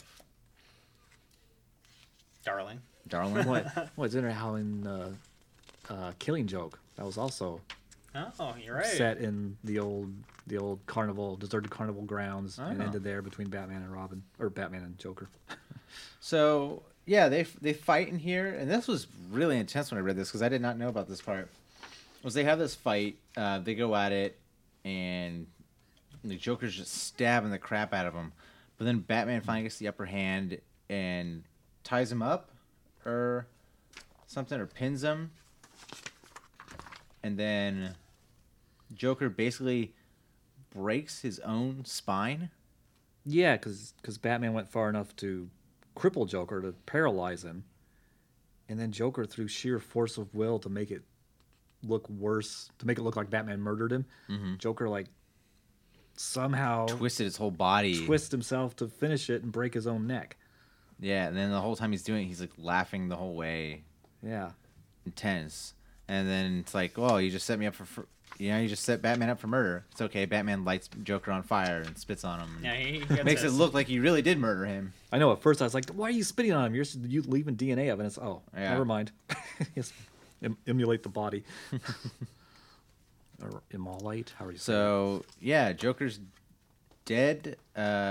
Carrie ends up dealing with her stuff. Saves the kids on the roller coaster. Oh, but the villain that she was fighting against, the Humpty Dumpty child bomb maker guy, Milkman man. and Milkman, yeah, he gets his brain mashed, Yeah. and she is feeling a little upset about it, but she and Batman, like, their paths reunite at the carnival and they escape together. And then we end up finding out that the Sons of the Bat are just brutally attacking people that are doing like what they feel is like criminal activities. I didn't they cut off somebody's fingers? Yeah, they cut off a thief's fingers.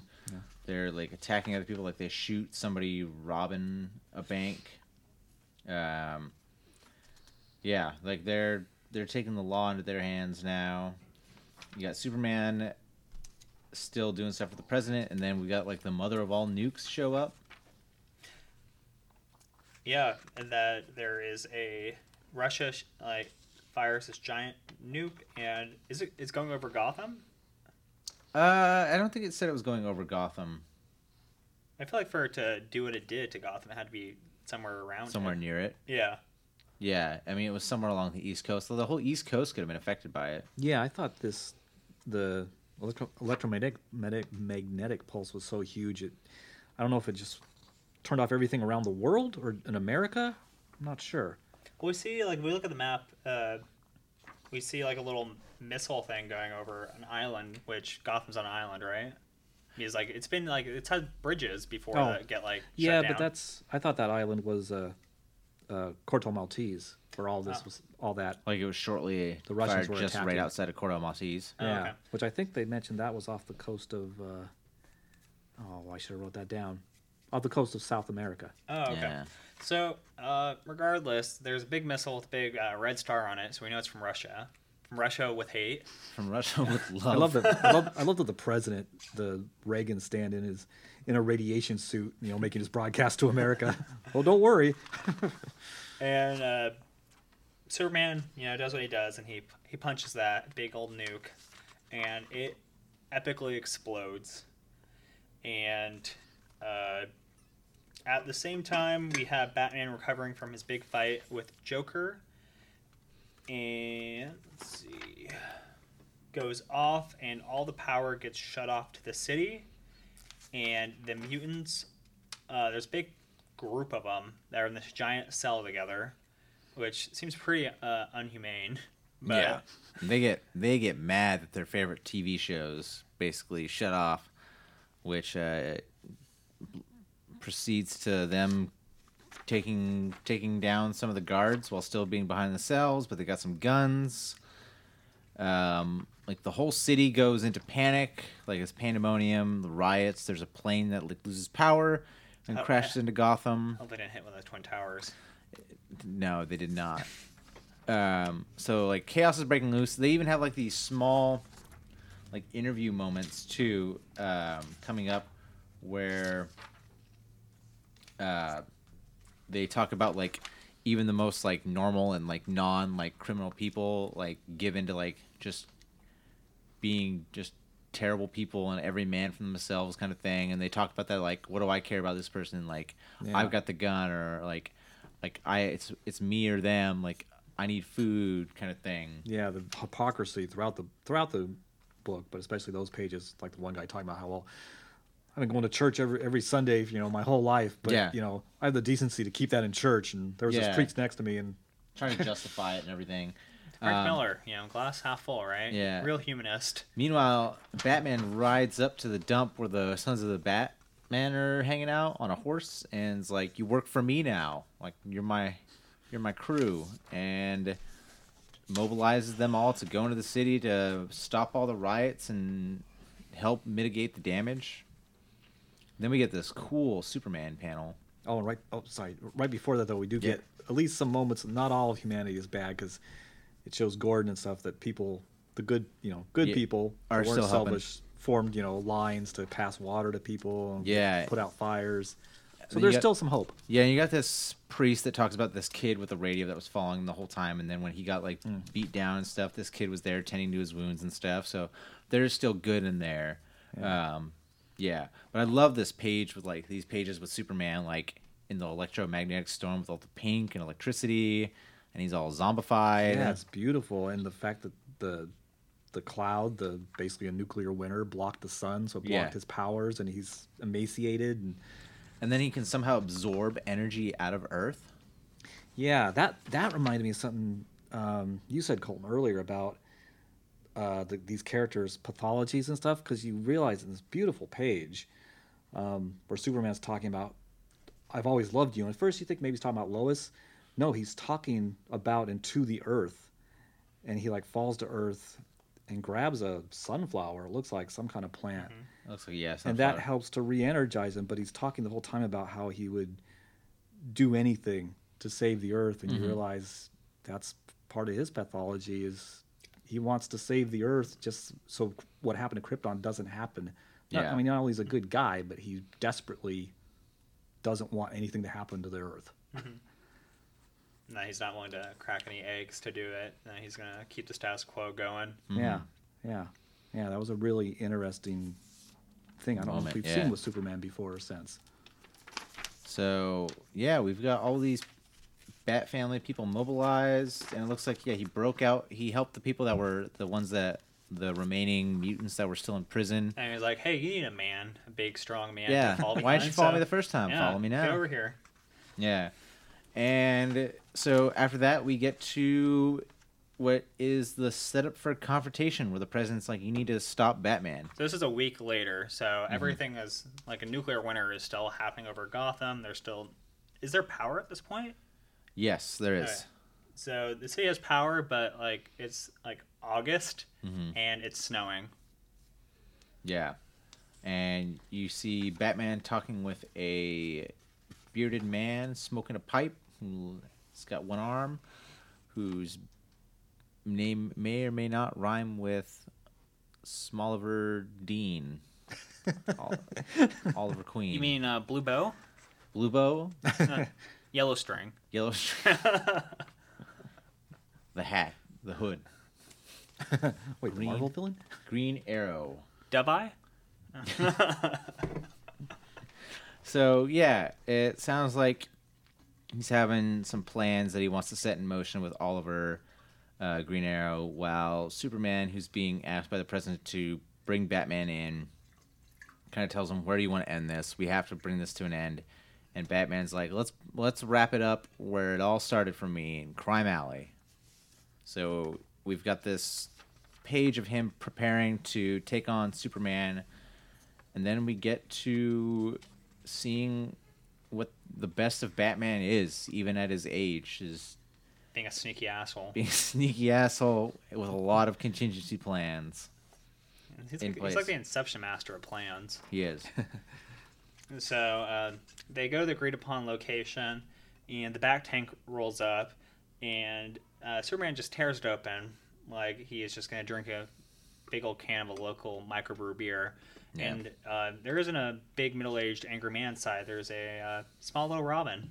Yeah, little With- baby bird And I like it's always like really cute that she like has a slingshot. that she brings out a slingshot that like Why? that was her like go-to Why? that, like to defend herself.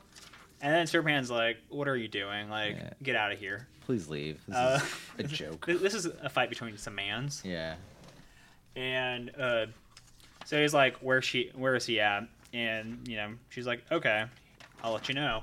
So he goes to Crime Alley where Batman's wearing a really kick-ass mech suit, which looks very similar to the one in Batman vs Superman. Yeah, I was going to talk about some of that stuff too after this. So yeah, you find Batman. He's plugged into a light pole and shoots him with some sonic powers. Starts wailing on Superman. Starts getting the upper hand, but then Superman, turns it back around.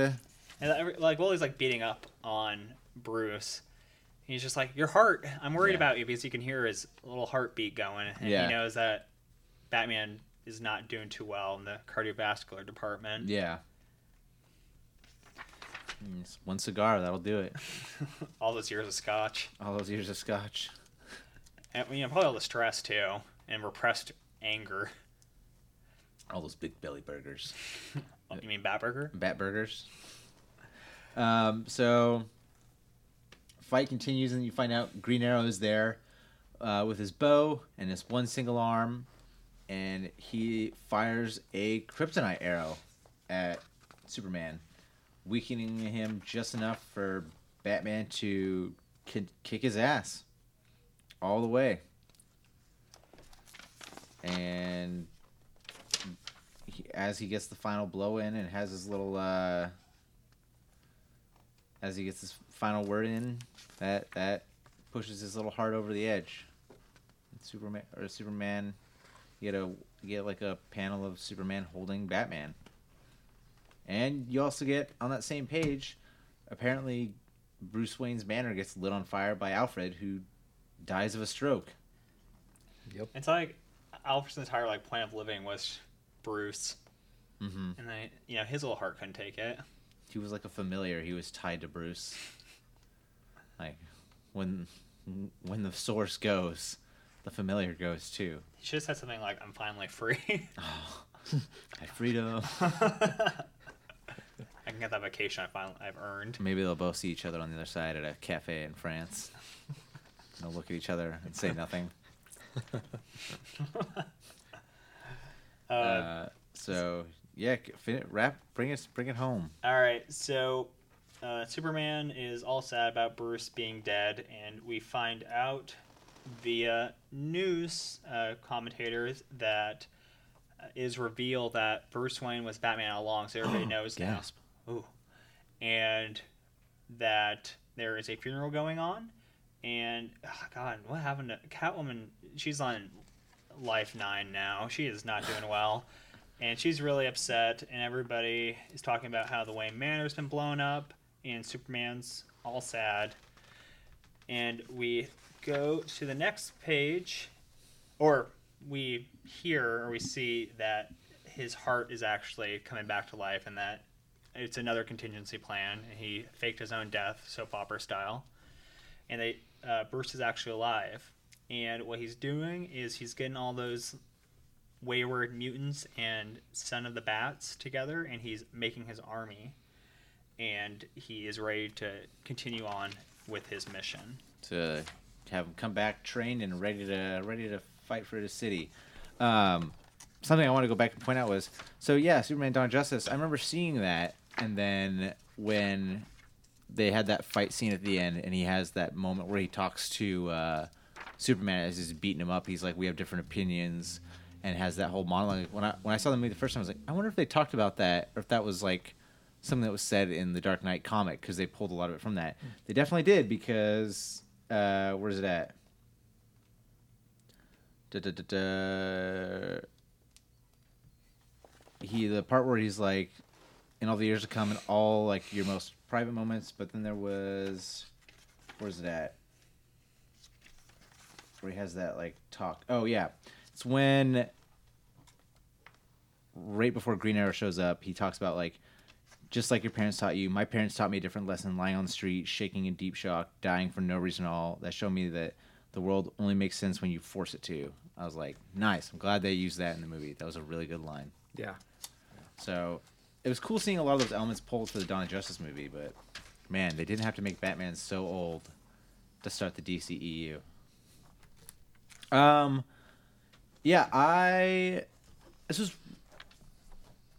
felt like, compared to the other stuff that we've read and most of the stuff, this definitely stood out as like written more. It felt more clear and easy to interpret. Like, oh, this was definitely written in this time period, kind of thing, with these these kind of like viewpoints and opinions and stuff. But I liked the art style for it, and how, like you said, they maximized. It was jarring at first, but I loved how much they maximized like every single page. Like even this one here, like they've got panels overlapping with each other. They maximized everything on these pages to get the most in there. So it felt like I was reading like way more than I was definitely reading way more than like the trade led on to me. I felt like you had your story that was happening, but then you also have this like secondary story of how the news reports on things and how like what fuels public discourse. And I think that was like really fascinating, because it makes me think of like history and like modern day news, that there are these events that happen all around the world that we don't see with these players, that we don't know their mindset and like what's going into it, and all we have is what is given to us by journalists, and then like the discussion of experts in those areas, and how that could like really change our opinion on like what actually happened objectively. My big takeaway, though, from all of this is, after all those years of writing Batman and having Robin in it, why? Why did they still think it was a good idea to have the Robin outfit be little Speedo things? Even in this time period where it's kind of in the future, why? You gotta feel the breeze on her legs. Is it like to maneuver better? Like, I don't understand. I think Get a tan. because at that point nobody had ever Nobody altered considered the Robin costume at pant all. legs on Robin costumes. And the only reason they did it, I think, was because of tradition, and because originally it was such a contrast to Batman's costume, because it was bright and colorful, and that's the whole reason they did Robin anyway, because a Robin's a lot more colorful than a bat. But yeah, it's so impractical, especially in the setting of this story. I mean, Yeah. they're on these battlefields, literally muddy, gross, You're gonna get tetanus. diseased water and Yeah. garbage and You're gonna get spiky things. You're gonna get tinnitus, all kinds of things. Yeah, it is pretty amazing that Carrie Kelly, because they never say what her background is, other than she's a high school student. I mean, They said that that she has experience with computers because she was in school. So Yeah. kind of any person that is in her school could be good with technology. So that's just Batman not keeping Just up like, with I don't know current how to use these technology. It's computers. like, kids Yeah. these days. And then she did say that she skipped gym classes one time. okay. Like, so gymnastics. So she's got some gymnastic background. But so this is the Dark Knight series is the only like appearance of Carrie Kelly. Right? Pretty much. I mean, doesn't that character show up in one of the Bat titles in New 52? Not as Robin, but she shows up as a supporting character for a few issues, and you get like a hint of going, oh, is she actually going to become Robin? But no, she doesn't. Interesting. I know she shows up in Teen Titans Go at one point, right? She does? Yeah, there's like an episode where there's yeah. like 4 Robin, like they're like a Robin That off. show. Roman, did I already tell you about that? How much we both despise that show? 'Cause Oh yeah, I remember. Yeah, We loved the Teen Titans show growing up. Then they made this Teen Titans Go. And I just hated it. I anytime I saw anything about it, I just had so much like spite towards it.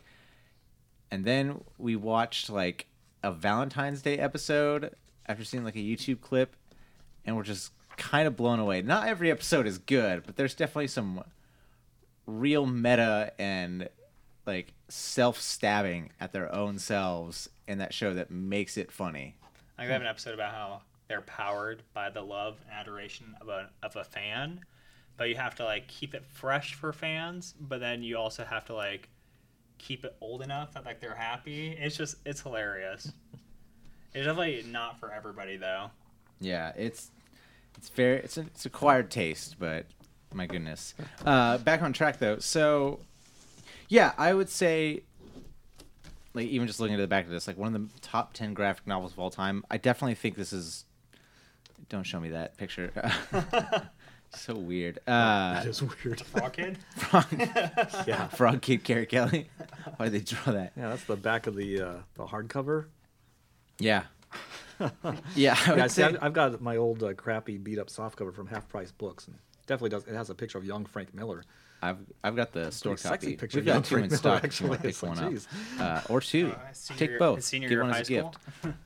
I definitely see this as like if you were to compile like some of DC's top like stories, like top 5, I would say this would be up there in one of them as like a good historical like DC Comics piece. Well, I think it's impacted like it and Watchmen together. Mm-hmm. That they just completely everything I've read is that they changed the tone of comics or like the amount of breadth that they had with like how they could tackle their characters. Yeah. So these are not warm, friendly characters. This is like a cold, brutal book, Yeah. but I loved it. Yeah, it's so well done. But yeah, it was part of that whole in some scholarship about comics in general. They talk about Watchmen and Dark Knight Returns and Alan Moore's Swamp Thing is all starting the some refer to it as the Dark Age of comics, or after the Silver Age, after Crisis on Infinite Earths. I'm down with it. I like how Frank Miller also interpreted like younger generations like dialect as saying spud and aces and this really weird thing that nobody says at all. I think that was a lot of fun. What, the Spud? Because even I was like, what are they talking about? Yeah, some of this. Can't Did it pick make up you on feel this. old? It Like, made- what Yeah. are these young mutants' language? An old story made me feel old. A young Yeah. person feel old. Good Like, job. like they use the phrase "gone Billy," which I was Gone. trying to. I was like, okay, that's like gone crazy, maybe like Slice a and Billy dice. goat. Is Slice that what and they're dice. trying to say? Gosh. This is our third one. Did we rate these? We did. We did? Yeah. Did Did we we? I rate- can't remember. We did. Just take it off the table. All right. Well, this was your pick. What would you rate this? I think, taking into account the historical context of it and its impact, I would probably give it a 9. Mm-hmm. I think it's really, really well done. I think it's really like, I don't know, just there's so many different ways that Batman's been portrayed. Mm-hmm. But at this point, I don't think he'd ever been shown as like a warlord Yeah. and like a dictator over a city, and that we didn't ever see him as pathological and as dark as his villains. Yeah. Roman. What do you got? Boy. If you need a it's- second, I can definitely tell mine right now. No, okay, go ahead. I would give it like a 8.